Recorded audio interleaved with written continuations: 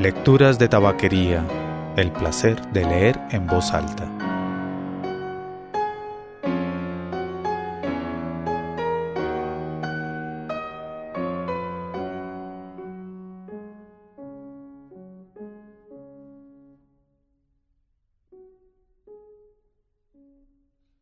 Soy Mauricio Duque Arrubla. Usted escucha Lecturas de Tabaquería, el podcast de lecturas en voz alta. Si desea hacer algún comentario o enviar alguna sugerencia, puede hacerlo escribiendo a mauricio@lecturasdetabaquería.com o dejando un comentario en cualquiera de las publicaciones del sitio lecturasdetabaquería.com. En esta temporada de fin de año, les comparto esta nueva grabación de un cuento que leí ya hace muchos años en este mismo podcast, un cuento de Truman Capote. Un recuerdo navideño, Truman Capote. Imaginad una mañana de finales de noviembre, una mañana de comienzos de invierno hace más de 20 años. Pensad en la cocina de un viejo caserón de pueblo. Su principal característica es una enorme estufa negra, pero también contiene una gran mesa redonda y una chimenea con un par de mecedoras delante. Precisamente hoy comienza la estufa su temporada de rugidos. Una mujer de trasquilado pelo blanco se encuentra de pie junto a la ventana de la cocina. Lleva zapatillas de tenis y un amorfo jersey gris sobre un vestido veraniego de calicó. Es pequeña y vivaz como una gallina bantam, pero debido a una prolongada enfermedad juvenil, tiene los hombros horriblemente encorvados. Su rostro es notable, algo parecido al de Lincoln, igual de escarpado y teñido por el sol y el viento. Pero también es delicado, de huesos finos y con unos ojos de color jerez y expresión tímida. «Vaya, por Dios», exclama, y su aliento empaña el cristal. Ha llegado la temporada de las tartas de frutas. La persona con la que habla soy yo. Tengo 7 años, ella 60 y tantos. Somos primos, muy lejanos, y hemos vivido juntos. Bueno, desde que tengo memoria. También viven otras personas en la casa, parientes, y aunque tienen poder sobre nosotros y nos hacen llorar frecuentemente, en general apenas tenemos en cuenta su existencia. Cada uno de nosotros es el mejor amigo del otro. Ella me llama Buddy, en recuerdo de un chico que antiguamente había sido su mejor amigo. El otro Buddy murió en los años 80 del siglo pasado, de pequeño. Ella sigue siendo pequeña. Lo he sabido antes de levantarme de la cama, dice volviéndole la espalda a la ventana y con una mirada de determinada excitación. La campana del patio sonaba fría y clarísima, y no cantaba ningún pájaro. Se han ido a tierras más cálidas, ya lo creo que sí.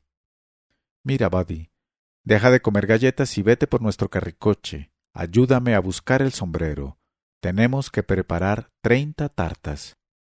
Siempre ocurre lo mismo. Llega cierta mañana de noviembre y mi amiga, como si inaugurase oficialmente esa temporada navideña anual que le dispara la imaginación y aviva el fuego de su corazón, anuncia: «Ha llegado la temporada de las tartas. Vete por nuestro carricoche, ayúdame a buscar el sombrero». Y aparece el sombrero, que es de paja, bajo de copa y muy ancho de ala, y con un corsé de rosas de terciopelo marchitadas por la intemperie. Antiguamente era de una parienta que vestía muy a la moda. Guiamos juntos el carricoche, un desvencijado cochecillo de niño, por el jardín, camino de la arboleda de Pacanas. El cochecito es mío, es decir, que lo compraron para mí cuando nací. Es de mimbre y está bastante destrenzado, y sus ruedas se bambolean como las piernas de un borracho. Pero es un objeto fiel. En primavera lo llevamos al bosque para llenarlo de flores, hierbas y helechos para las macetas de la entrada. En verano amontonamos en él toda la parafernalia de las meriendas campestres, junto con las cañas de pescar, y bajamos hasta la orilla de algún riachuelo. En invierno también tiene algunas funciones. Es la camioneta en la que trasladamos la leña desde el patio hasta la chimenea, y le sirve de cálida cama a Queenie, nuestra pequeña terrier anaranjada y blanca, un correoso animal que ha sobrevivido a mucho mal humor y a 2 mordeduras de serpiente de cascabel. En este momento Queenie anda trotando en pos del carricoche.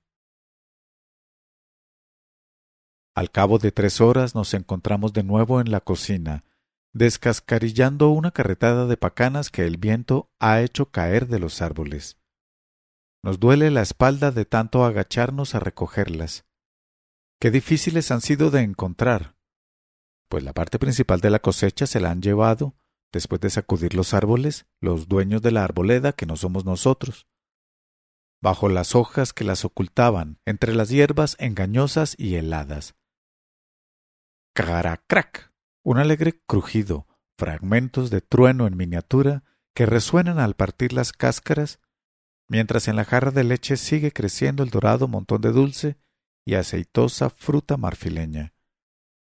Queenie comienza a relamerse, y de vez en cuando mi amiga le da furtivamente un pedacito, pese a que insiste en que nosotros ni siquiera las probemos. No debemos hacerlo, Buddy. Como empecemos no habrá quien nos pare, y ni siquiera con las que hay tenemos suficiente. Son 30 tartas. La cocina va oscureciéndose. El crepúsculo transforma la ventana en un espejo. Nuestros reflejos se entremezclan con la luna ascendente, mientras seguimos trabajando junto a la chimenea a la luz del hogar. Por fin, cuando la luna ya está muy alta, echamos las últimas cáscaras al fuego y, suspirando al unísono, observamos cómo van prendiendo. El carricoche está vacío, la jarra llena hasta el borde. Tomamos la cena, galletas frías, tocino, mermelada de zarzamora, y hablamos de lo del día siguiente. Al día siguiente empieza el trabajo que más me gusta, ir de compras. Cerezas y sidras, jengibre y vainilla y piña hawaiana en lata, pacanas y pasas y nueces y whisky y, montones de harina, mantequilla, muchísimos huevos, especias, esencias. Pero, si nos hará falta un pony para tirar del carricoche hasta casa.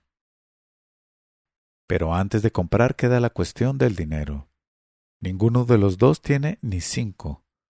Solamente las cicateras cantidades que los otros habitantes de la casa nos proporcionan muy de vez en cuando. Ellos creen que una moneda de 10 centavos es una fortuna. Y lo que nos ganamos por medio de actividades diversas. Organizar tómbolas de cosas viejas. Vender baldes de zarzamoras que nosotros mismos recogemos. Tarros de mermelada casera y de jalea de manzana y de melocotón en conserva. O recoger flores para funerales y bodas. Una vez ganamos el 79º premio, $5, en un concurso nacional de rugby. Y no porque sepamos ni jota de rugby, solo porque participamos en todos los concursos de los que tenemos noticia. En este momento nuestras esperanzas se centran en el gran premio de $50,000 que ofrecen por inventar el nombre de una nueva marca de cafés. Nosotros hemos propuesto AM. Y después de dudarlo un poco, porque a mi amiga le parecía sacrílego, como eslogan AM, amén. A fuer de sincero, nuestra única actividad provechosa, de verdad, fue lo del Museo de Monstruos y Feria de Atracciones que organizamos hace un par de veranos en una leñera. Las atracciones consistían en proyecciones de linterna mágica con vistas de Washington y Nueva York, prestadas por un familiar que había estado en esos lugares, y que se puso furioso cuando se enteró del motivo por el que se las habíamos pedido. El monstruo era un polluelo de 3 patas, recién incubado por una de nuestras gallinas. Toda la gente de por aquí quería ver el polluelo. Les cobrábamos 5 centavos a los adultos y 2 a los niños, y llegamos a ganar nuestros buenos $20 antes de que el museo cerrara sus puertas debido a la defunción de su principal estrella. Pero entre unas cosas y otras vamos acumulando cada año nuestros ahorros navideños. El fondo para tartas de frutas. Guardamos escondido este dinero en un viejo monedero de cuentas, debajo de una tabla suelta que está debajo del piso, que está debajo del orinal, que está debajo de la cama de mi amiga. Solo sacamos el monedero de su seguro escondrijo para hacer un nuevo depósito o, como suele ocurrir los sábados, para algún reintegro, porque los sábados me corresponden 10 centavos para el cine. Mi amiga no ha ido jamás al cine ni tiene intención de hacerlo. Prefiero que tú me cuentes la historia, Buddy. Así puedo imaginármela mejor. Además, las personas de mi edad no deben malgastar la vista. Cuando se presente el Señor, quiero verlo bien. Aparte de no haber visto ninguna película, tampoco ha comido en ningún restaurante, viajado a más de 5 kilómetros de casa, recibido o enviado telegramas, leído nada que no sean tebeos y la Biblia, usado cosméticos, pronunciado palabrotas, deseado mal alguno a nadie, mentido a conciencia, ni dejado que ningún perro pasara hambre. Y estas son algunas de las cosas que ha hecho y que suele hacer. Matar con una azada la mayor serpiente de cascabel jamás vista en este condado. 16 cascabeles. Tomar rapé. En secreto. Domesticar colibríes. Desafío a cualquiera a que lo intente, hasta conseguir que se mantengan en equilibrio sobre uno de sus dedos. Contar historias de fantasmas. Tanto ella como yo creemos en los fantasmas, tan estremecedoras que te dejan helado hasta en julio. Hablar consigo misma, pasear bajo la lluvia, cultivar las camelias más bonitas de todo el pueblo, aprenderse la receta de todas las antiguas pócimas curativas de los indios, entre otras, una fórmula mágica para quitar las verrugas. Ahora, terminada la cena, nos retiramos a la habitación que hay en una parte remota de la casa y que es el lugar donde mi amiga duerme, en una cama de hierro pintada de rosa chillón, su color preferido, cubierta con una colcha de retazos. En silencio, saboreando los placeres de los conspiradores, sacamos de su secreto escondrijo el monedero de cuentas y derramamos su contenido sobre la colcha. Billetes de $1 enrollados como un canuto y verdes como brotes de mayo. Sombrías monedas de 50 centavos, tan pesadas que sirven para cerrarle los ojos a un difunto. Preciosas monedas de 10 centavos, las más alegres, las que tintinean de verdad. Monedas de 5 y 25 centavos, tan pulidas por el uso como guijas de río. Pero sobre todo, un detestable montón de hediondas monedas de 1 centavo. El pasado verano otros habitantes de la casa nos contrataron para matar moscas, a 1 centavo por cada 25 moscas muertas. Ah, aquella carnicería de agosto. ¿Cuántas moscas volaron al cielo? Pero no fue un trabajo que nos enorgulleciera. Y mientras vamos contando los centavos, es como si volviésemos a tabular moscas muertas. Ninguno de los dos tiene facilidad para los números. Contamos despacio, nos descontamos, volvemos a empezar. Según sus cálculos tenemos $12,73. Según los míos, $13 exactamente. Espero que te hayas equivocado tú, Buddy. Más nos vale andar con cuidado si son 13. Se nos deshincharán las tartas, o enterrarán a alguien. Por Dios, en la vida se me ocurriría levantarme de la cama un día 13.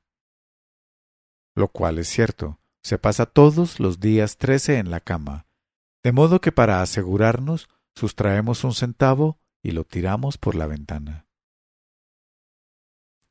De todos los ingredientes que utilizamos para hacer nuestras tartas de frutas, no hay ninguno tan caro como el whisky, que, además, es el más difícil de adquirir. Su venta está prohibida por el Estado, pero todo el mundo sabe que se le puede comprar una botella a Mr. Jaja Jones. Y al día siguiente, después de haber terminado nuestras compras más prosaicas, nos encaminamos a las señas del negocio de Mr. Jaja, un pecaminoso, por citar la opinión pública, bar de pescado frito y baile que está a la orilla del río. No es la primera vez que vamos allí, y con el mismo propósito, pero los años anteriores hemos hecho tratos con la mujer de Jajá, una india de piel negra como la tintura de yodo, reluciente cabello oxigenado y aspecto de muerta de cansancio. De hecho, jamás hemos puesto la vista encima de su marido, aunque hemos oído decir que también es indio, un gigante con cicatrices de navajazos en las mejillas. Lo llaman Jajá por lo tristón. Nunca ríe. Cuando nos acercamos al bar, una amplia cabaña de troncos festoneada por dentro y por fuera con guirnaldas de bombillas desnudas, pintadas de colores vivos, y situada en la embarrada orilla del río, a la sombra de unos árboles, por entre cuyas ramas crece el musgo como niebla gris, frenamos nuestro paso. Incluso Queenie deja de brincar y permanece cerca de nosotros. Ha habido asesinatos en el bar de Jajá, gente descuartizada, descalabrada. El mes próximo irá al juzgado uno de los casos. Naturalmente, esta clase de cosas ocurren por la noche, cuando gimotea el fonógrafo y las bombillas pintadas proyectan demenciales sombras. De día, el local de Jajá es destartalado y está desierto. Llamo a la puerta, ladra Queenie, grita mi amiga. Mrs. Jajá, señora, ¿hay alguien en casa? Pasos. Se abre la puerta. Nuestros corazones dan un vuelco. Es Mr. Jajá Jones en persona, y es un gigante, y tiene cicatrices, y no sonríe. ¿Qué va? Nos lanza miradas llameantes, con sus satánicos ojos rasgados y quiere saber. ¿Qué creéis de Jajá? Durante un instante nos quedamos tan paralizados que no podemos decírselo. Al rato mi amiga medio encuentra su voz, apenas una vocecilla susurrante. Si no le importa, Mr. Jajá, querríamos 1 litro del mejor whisky que tenga. Los ojos se le rasgan todavía más. ¿No es increíble? Mr. Jajá está sonriendo, hasta riendo. ¿Cuál de los dos es el bebedor? Es para hacer tartas de frutas, Mr. Jajá, para cocinar. Esto le templa el ánimo, frunce el ceño. ¡Qué manera de tirar un buen whisky! No obstante, se retira hacia las sombras del bar y reaparece unos cuantos segundos después con una botella de contenido amarillo margarita sin etiqueta. Exhibe su centelleo a la luz del sol y dice: $2. Le pagamos con monedas de 10, 5 y 1 centavo. De repente, al tiempo que hace sonar las monedas en la mano cerrada, como si fueran dados, se le suaviza la expresión. ¿Sabéis lo que os digo? Nos propone devolviendo el dinero a nuestro monedero de cuentas. Pagádmelo con unas cuantas tartas de frutas. De vuelta a casa mi amiga comenta: Pues a mí me ha parecido un hombre encantador. Pondremos una tacita más de pasas en su tarta. La estufa negra cargada de carbón y leña brilla como una calabaza iluminada. Giran velozmente los batidores de huevos. Dan vueltas como locas las cucharas en cuencos cargados de mantequilla y azúcar. Endulza el ambiente la vainilla. Lo hace picante el jengibre. Unos olores combinados que hacen que te hormiguee la nariz saturan la cocina. Empapan la casa. Salen volando al mundo arrastrados por el humo de la chimenea. Al cabo de 4 días hemos terminado nuestra tarea. 31 tartas, ebrias de whisky, se tuestan al sol en los estantes y los alféizares de las ventanas. ¿Para quién son? Para nuestros amigos, no necesariamente amigos de la vecindad. De hecho, la mayor parte las hemos hecho para personas con las que quizá solo hemos hablado una vez, o ninguna. Gente de la que nos hemos encaprichado, como el presidente Roosevelt, como el reverendo J. C. Lucy y señora, misioneros baptistas en Borneo, que el pasado invierno dieron unas conferencias en el pueblo, o el pequeño afilador que pasa por aquí 2 veces al año, o Abner Packer, el conductor del autobús de las 6, que cuando llega de Mobile nos saluda con la mano cada día al pasar delante de casa envuelto en un torbellino de polvo. O los Winston, una joven pareja californiana cuyo automóvil se averió una tarde ante nuestro portal y que pasó una agradable hora charlando con nosotros. El joven Winston nos sacó una foto, la única que nos han sacado en nuestra vida. Es debido a que mi amiga siente timidez ante todo el mundo, excepto los desconocidos, que esos desconocidos y otras personas a quienes apenas hemos tratado son para nosotros nuestros más auténticos amigos? Creo que sí. Además, los cuadernos donde conservamos las notas de agradecimiento con membrete de la Casa Blanca, las ocasionales comunicaciones que nos llegan de California y Borneo, las postales de 1 centavo firmadas por el afilador, hacen que nos sintamos relacionados con unos mundos rebosantes de acontecimientos situados muy lejos de la cocina y de su precaria vista de un cielo recortado.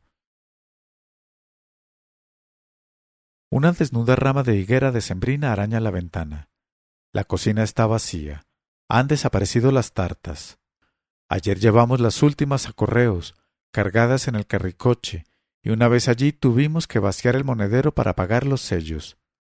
Estamos en la ruina. Es una situación que me deprime notablemente, pero mi amiga está empeñada en que lo celebremos, con los 2 centímetros de whisky que nos quedan en la botella de jajá. A Queenie le echamos una cucharada en su café. Le gusta el café aromatizado con achicoria y bien cargado. Dividimos el resto en un par de vasos de gelatina. Los dos estamos bastante atemorizados ante la perspectiva de tomar whisky solo. Su sabor provoca en los dos expresiones beodas y amargos estremecimientos. Pero al poco rato comenzamos a cantar simultáneamente una canción distinta cada uno. Yo no me sé la letra de la mía, solo ven, ven, ven a bailar cimbreando esta noche. Pero puedo bailar, eso es lo que quiero ser, bailarín de claqué en películas musicales. La sombra de mis pasos de baile anda de jarana por las paredes. Nuestras voces hacen tintinear la porcelana. Reímos como tontos. Se diría que unas manos invisibles están haciéndonos cosquillas. Queenie se pone a rodar, patalea en el aire y algo parecido a una sonrisa tensa sus labios negros. Me siento ardiente y chisporroteante por dentro, como los troncos que se desmenuzan en el hogar, despreocupado como el viento en la chimenea. Mi amiga baila un vals alrededor de la estufa, sujeto el dobladillo de su pobre falda de calicó con la punta de los dedos, igual que si fuera un vestido de noche. Muéstrame el camino de vuelta a casa, está cantando, mientras rechinan en el piso sus zapatillas de tenis. Muéstrame el camino de vuelta a casa. Entran 2 parientes, muy enfadados, potentes con miradas censoras, lenguas severas. Escuchad lo que dicen, sus palabras amontonándose unas sobre otras hasta formar una canción iracunda. Un niño de 7 años oliendo a whisky. Te has vuelto loca. Dárselo a un niño de 7 años. Estás chiflada. Vas por mal camino. ¿Te acuerdas de la prima Kate? ¿Del tío Charlie? ¿Del cuñado del tío Charlie? ¡Qué escándalo! ¡Qué vergüenza! ¡Qué humillación!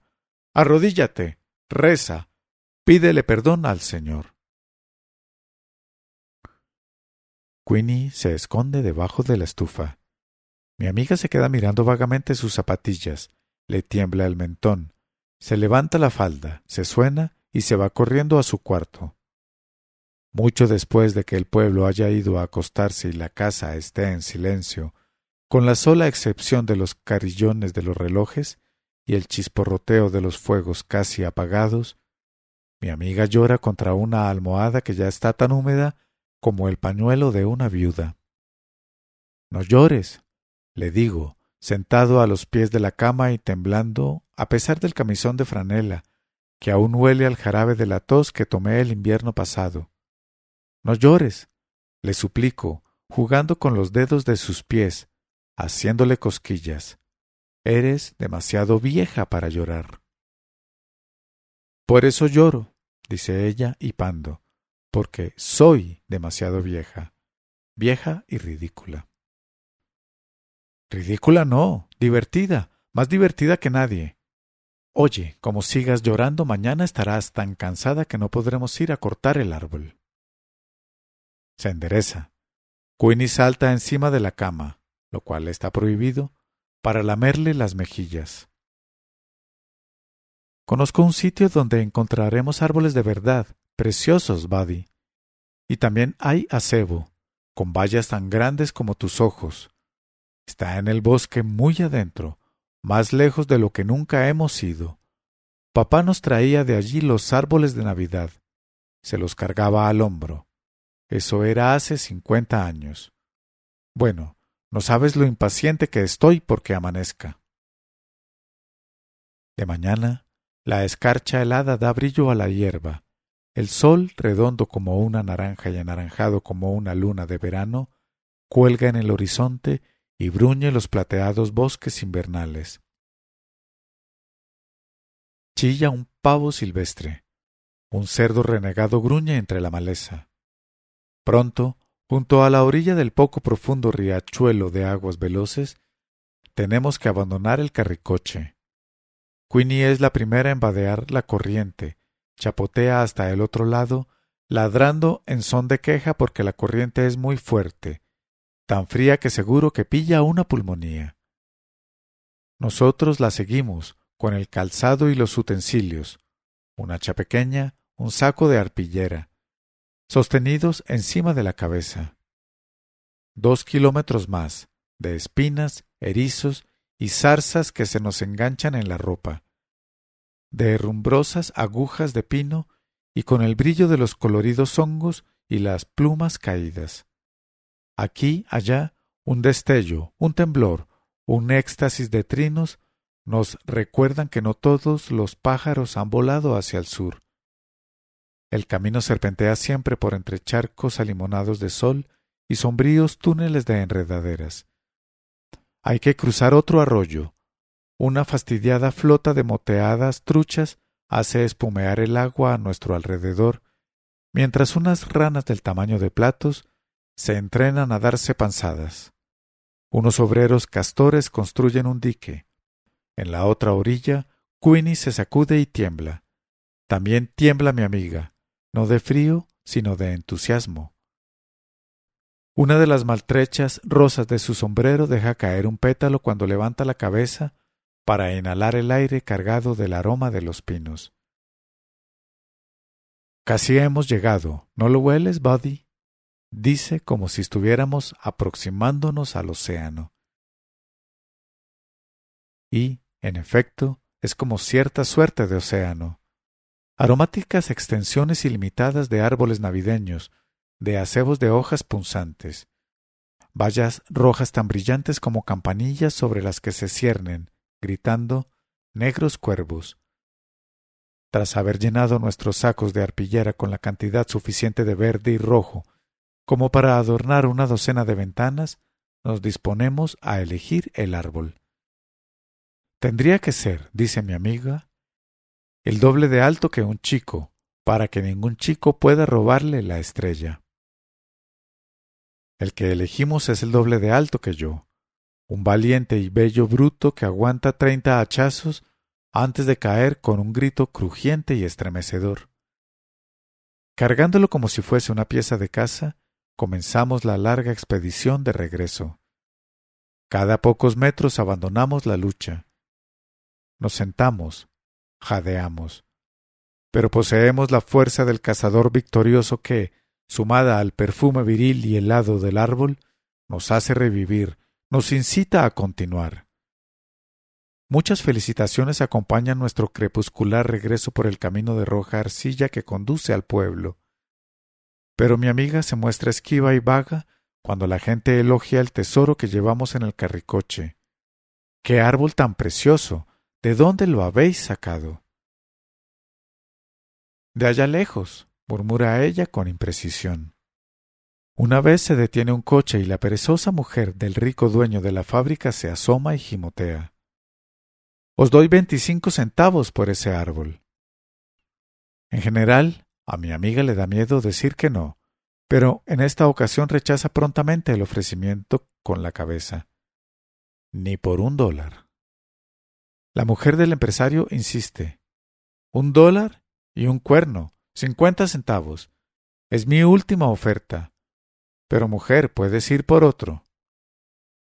En respuesta, mi amiga reflexiona amablemente. Lo dudo, nunca hay dos de nada. En casa, Queenie se desploma junto al fuego y duerme hasta el día siguiente, roncando como un ser humano.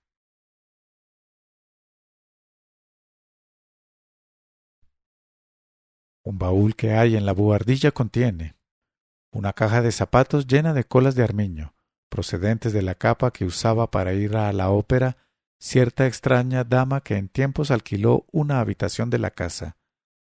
Varios rollos de gastadas cenefas de oropel que el tiempo ha acabado dorando, una estrella de plata, una breve tira de bombillas en forma de vela, fundidas y seguramente peligrosas. Adornos magníficos hasta cierto punto, pero no son suficientes. Mi amiga quiere que el árbol arda como la vidriera de una iglesia baptista, que se le doblen las ramas bajo el peso de una copiosa nevada de adornos. Pero no podemos permitirnos el lujo de comprar los esplendores Made in Japan que venden en la tienda de baratijas, de modo que hacemos lo mismo que hemos hecho siempre, pasarnos días y días sentados a la mesa de la cocina, armados de tijeras, lápices y montones de papeles de colores. Yo trazo los perfiles y mi amiga los recorta. Gatos y más gatos, y también peces, porque es fácil dibujarlos. Unas cuantas manzanas, otras tantas sandías, algunos ángeles alados hechos de las hojas de papel de estaño que guardamos cuando comemos chocolate. Utilizamos imperdibles para sujetar todas estas creaciones al árbol. A modo de toque final espolvoreamos por las ramas bolitas de algodón, recogido para este fin el pasado agosto. Mi amiga, estudiando el efecto, entrelaza las manos. Dime la verdad, Buddy, ¿no está para comérselo? Queenie intenta comerse un ángel. Después de trenzar y adornar con cintas las coronas de acebo que ponemos en cada una de las ventanas de la fachada, nuestro siguiente proyecto consiste en inventar regalos para la familia. Pañuelos teñidos a mano para las señoras, y para los hombres jarabe casero de limón y regaliz y aspirina, que debe ser tomado en cuanto aparezcan síntomas de resfriado y después de salir de casa. Pero cuando llega la hora de preparar el regalo que nos haremos el uno al otro, mi amiga y yo nos separamos para trabajar en secreto. A mí me gustaría comprarle una navaja con incrustaciones de perlas en el mango, una radio, medio kilo entero de cerezas recubiertas de chocolate. Las probamos una vez y desde entonces está siempre jurando que podría alimentarse solo de ellas. Te lo juro, Buddy. Bien sabe Dios que podría, y no tomo su nombre en vano. En lugar de eso le estoy haciendo una cometa. A ella le gustaría comprarme una bicicleta. Lo ha dicho millones de veces. Si pudiera, Buddy. La vida ya es bastante mala cuando tienes que prescindir de las cosas que te gustan a ti. Pero, diablos, lo que más me enfurece es no poder regalar aquello que le gusta a los otros. Pero cualquier día te la consigo, Buddy. Te localizo una bici, y no me preguntes cómo. Quizá la robe. En lugar de eso estoy casi seguro de que me está haciendo una cometa, igual que el año pasado y que el anterior. El anterior a ese nos regalamos sendas ondas, todo lo cual me está bien, porque somos los reyes a la hora de hacer volar las cometas, y sabemos estudiar el viento como los marineros. Mi amiga, que sabe más que yo, hasta es capaz de hacer que flote una cometa cuando no hay ni la brisa suficiente para traer nubes. La tarde anterior a la Nochebuena nos agenciamos una moneda de 20 centavos y vamos a la carnicería para comprarle a Queenie su regalo tradicional, un buen hueso masticable de buey. El hueso, envuelto en papel de fantasía, queda situado en la parte más alta del árbol, junto a la estrella. Queenie sabe que está allí. Se sienta al pie del árbol y mira hacia arriba, en un éxtasis de codicia. Llega la hora de acostarse y no se quiere mover ni un centímetro. Yo me siento tan excitado como ella. Me destapo a patadas y me paso la noche dándole vueltas a la almohada, como si fuese una de esas noches tan sofocantes de verano. Canta desde algún lugar un gallo, equivocadamente, porque el sol sigue estando al otro lado del mundo. ¿Estás despierto, Buddy? Es mi amiga que me llama desde su cuarto, justo al lado del mío, y al cabo de un instante ya está sentada en mi cama con una vela encendida. Mira, no puedo pegar el ojo, declara. La cabeza me da más brincos que una liebre. Oye, Buddy, ¿crees que Mrs. Roosevelt servirá nuestra tarta para la cena? Nos arrebujamos en la cama y ella me aprieta la mano diciendo te quiero. Me da la sensación de que antes tenías la mano mucho más pequeña. Supongo que detesto la idea de verte crecer. ¿Seguiremos siendo amigos cuando te hagas mayor? Yo le digo que siempre. Pero me siento horriblemente mal, Buddy. No sabes la de ganas que tenía de regalarte una bici. He intentado venderme el camafeo que me regaló papá. Buddy, vacila un poco como si estuviese muy avergonzada. Te he hecho otra cometa. Luego le confieso que también yo le he hecho una cometa, y nos reímos. La vela ha ardido tanto rato que ya no hay quien la sostenga. Se apaga. Delata la luz de las estrellas que dan vueltas en la ventana como unos villancicos visuales que muy lentamente van acallando el amanecer.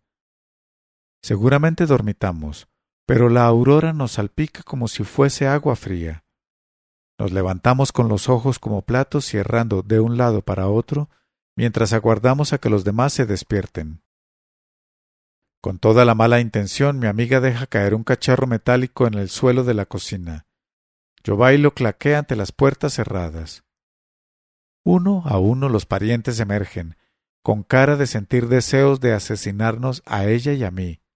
Pero es Navidad, y no pueden hacerlo. Primero, un desayuno lujoso, todo lo que se pueda imaginar, desde hojuelas y ardilla frita hasta maíz tostado y miel en panal, lo cual pone a todo el mundo de buen humor, con la sola excepción de mi amiga y yo. La verdad estamos tan impacientes por llegar a lo de los regalos que no conseguimos tragar ni un bocado. Pues bien, me llevo una decepción. ¿Y quién no? Unos calcetines, una camisa para ir a la escuela dominical, unos cuantos pañuelos, un jersey usado, una suscripción por un año a una revista religiosa para niños, El Pastorcillo. Me sacan de quicio, de verdad. El botín de mi amiga es mejor. Su principal regalo es una bolsa de mandarinas, pero está mucho más orgullosa de un chal de lana blanca que le ha tejido su hermana, la que está casada. Pero, dice, que su regalo favorito es la cometa que le he hecho yo. Y, en efecto, es muy bonita, aunque no tanto como la que me ha hecho ella a mí, azul y salpicada de estrellitas verdes y doradas, de buena conducta. Es más, lleva mi nombre, Buddy, pintado. Hay viento, Buddy. Hay viento y nada importará hasta el momento en que bajemos corriendo al prado que queda cerca de casa, el mismo donde Queenie ha ido a esconder su hueso, y el mismo en donde, dentro de un año, será enterrada Queenie. Una vez allí, nadando por la sana hierba que nos llega hasta la cintura, soltamos nuestras cometas, sentimos sus tirones de peces celestiales que flotan en el viento. Satisfechos, reconfortados por el sol, nos despatarramos en la hierba y pelamos mandarinas y observamos las cabriolas de nuestras cometas. Me olvido enseguida de los calcetines y del jersey usado. Soy tan feliz como si ya hubiésemos ganado el gran premio de $50,000 de ese concurso de marcas de café. Ahí va, pero qué tonta soy, exclama mi amiga repentinamente alerta, como la mujer que se ha acordado demasiado tarde de los pasteles que había dejado en el horno. ¿Sabes qué había creído siempre? me pregunta en tono de haber hecho un gran descubrimiento, sin mirarme a mí, pues los ojos se le pierden en algún lugar situado a mi espalda. Siempre había creído que para ver al Señor hacía falta que el cuerpo estuviese muy enfermo, agonizante, y me imaginaba que cuando Él llegase sería como contemplar una vidriera baptista, tan bonito como cuando el sol se cuela a chorros por los cristales de colores, tan luminoso que ni te enteras de que está oscureciendo. Y ha sido una vidriera de colores en la que el sol se colaba a chorros, así de espectral. Pero apuesto a que no es eso lo que suele ocurrir.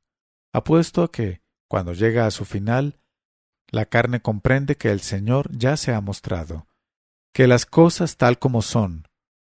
Su mano traza un círculo en un ademán que abarca nubes y cometas y hierba, y hasta a Queenie, que está escarbando la tierra en la que ha enterrado su hueso. Tal como siempre las ha visto, eran verlo a él. En cuanto a mí, podría dejar este mundo con un día como hoy en la mirada. Esta es la última Navidad que pasamos juntos. La vida nos separa. Los enterados dicen que mi lugar está en un colegio militar, y a partir de ahí se sucede una desdichada serie de cárceles a toque de corneta, de sombríos campamentos de verano a toque de diana. Tengo además otra casa, pero no cuenta. Mi casa está allí donde se encuentra mi amiga, y jamás la visito. Y ella sigue allí, rondando por la cocina, con Queenie como única compañía. Luego sola. Querido Buddy, escribe con su letra salvaje difícil de leer. El caballo de Jim Macy le dio ayer una horrible cos a Queenie. Demos gracias de que ella no llegó a enterarse del dolor. La envolví en una sábana de hilo y la llevé en el carricoche al prado de Simpson para que esté rodeada de sus huesos. Durante algunos noviembres sigue preparando sus tartas de frutas sin nadie que la ayude. No tantas como antes, pero unas cuantas, y por supuesto, siempre me envía la mejor de todas. Además me pone en cada carta una moneda de 10 centavos acolchada con papel higiénico. Vete a ver una película y cuéntame la historia. Poco a poco, sin embargo, en sus cartas tiende a confundirme con su otro amigo, el Buddy que murió en los años 80 del siglo pasado. Poco a poco, los días 13 van dejando de ser los únicos días en que no se levanta de la cama. Llega una mañana de noviembre, una mañana sin hojas ni pájaros, que anuncia el invierno, y esa mañana ya no tiene fuerzas para darse ánimos exclamando: «¡Vaya, por Dios! Ha llegado la temporada de las tartas de frutas». Y cuando eso ocurre yo lo sé. El mensaje que lo cuenta no hace más que confirmar una noticia que cierta vena secreta ya había recibido, amputándome una insustituible parte de mí mismo, dejándola suelta como una cometa cuyo cordel se ha roto. Por eso, cuando cruzo el césped del colegio en esta mañana de diciembre, no dejo de escrutar el cielo, como si esperase ver, a manera de un par de corazones, dos cometas perdidas que suben corriendo hacia el cielo.